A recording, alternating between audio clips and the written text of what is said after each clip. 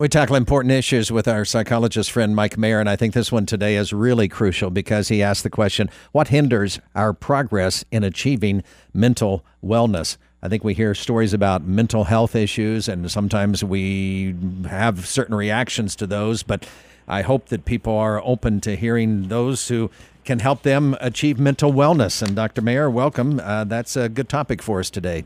Well, thank you, David. And, I could answer that in one word, probably.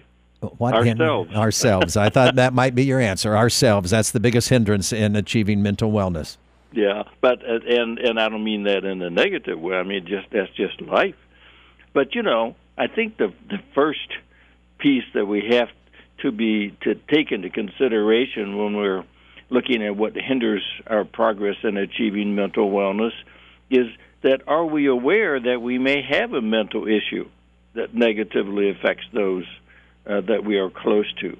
That we have to ask ourselves that. Many times we don't.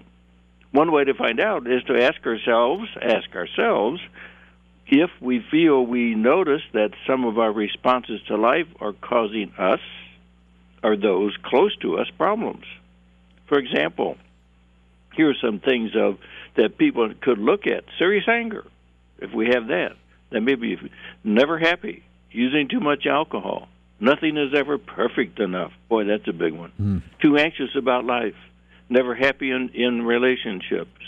Stuck in unproductive habits. Never happy at work. Can't make or keep friends. Can't manage others. Can't handle our past negative issues. The list goes on.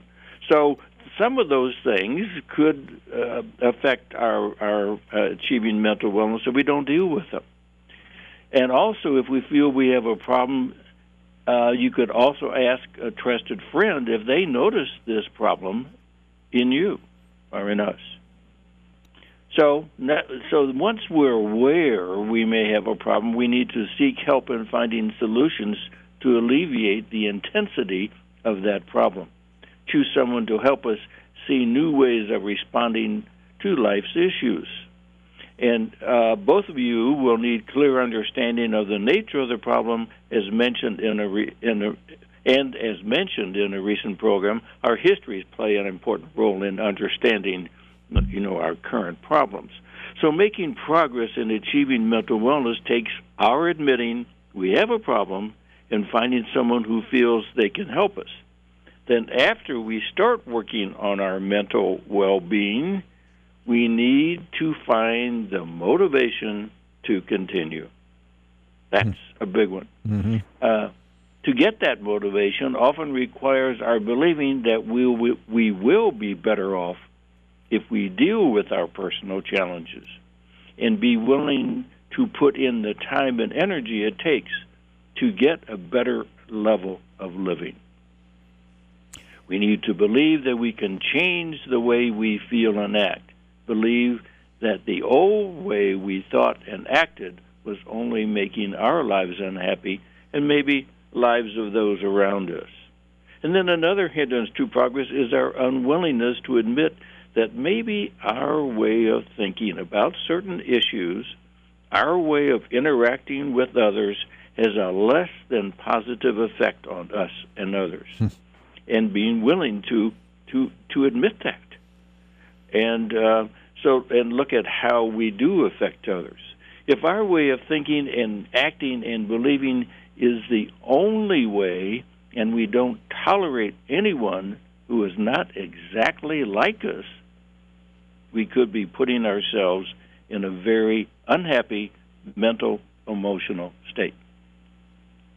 So it's the challenges that we have to look at in order to make sure that we achieve mental wellness. We have to be aware. I mean, and to summarize, basically, as I said, we have to admit we have a problem, and then we have to seek help for it. And finding that person, it could be a trusted friend, a professional mental health worker, a spiritual leader, or maybe just a confidant. And that's a unique service that I now offer. And then also be willing to accept change, so we have to be a little more flexible, be willing to be other-centered, and look at how we affect others basically, David, be willing to be the best person we can be for ourselves and others. Yeah, well, that's a good challenge. I think a starting point, as you said in this segment, is to have a certain sense of self-awareness, and that awareness would include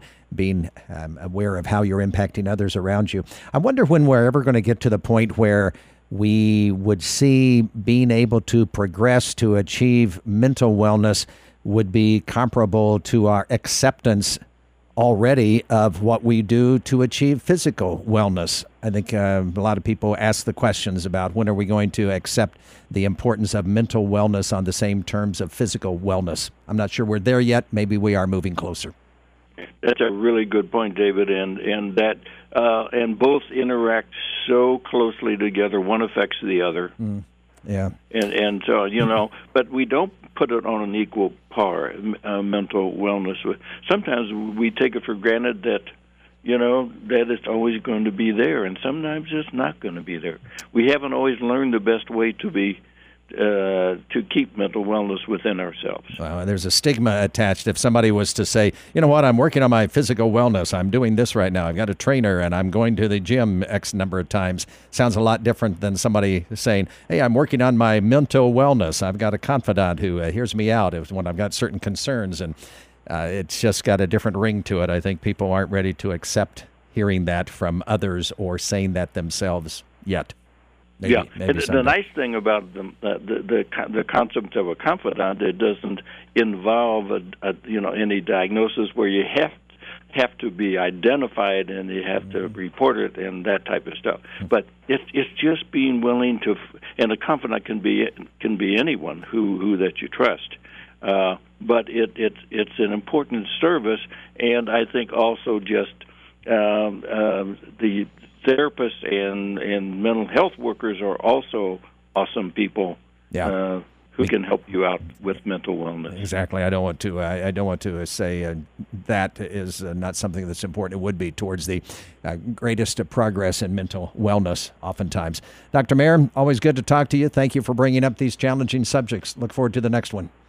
All right. Thank you, David. This is Columbia Morning at KFRU.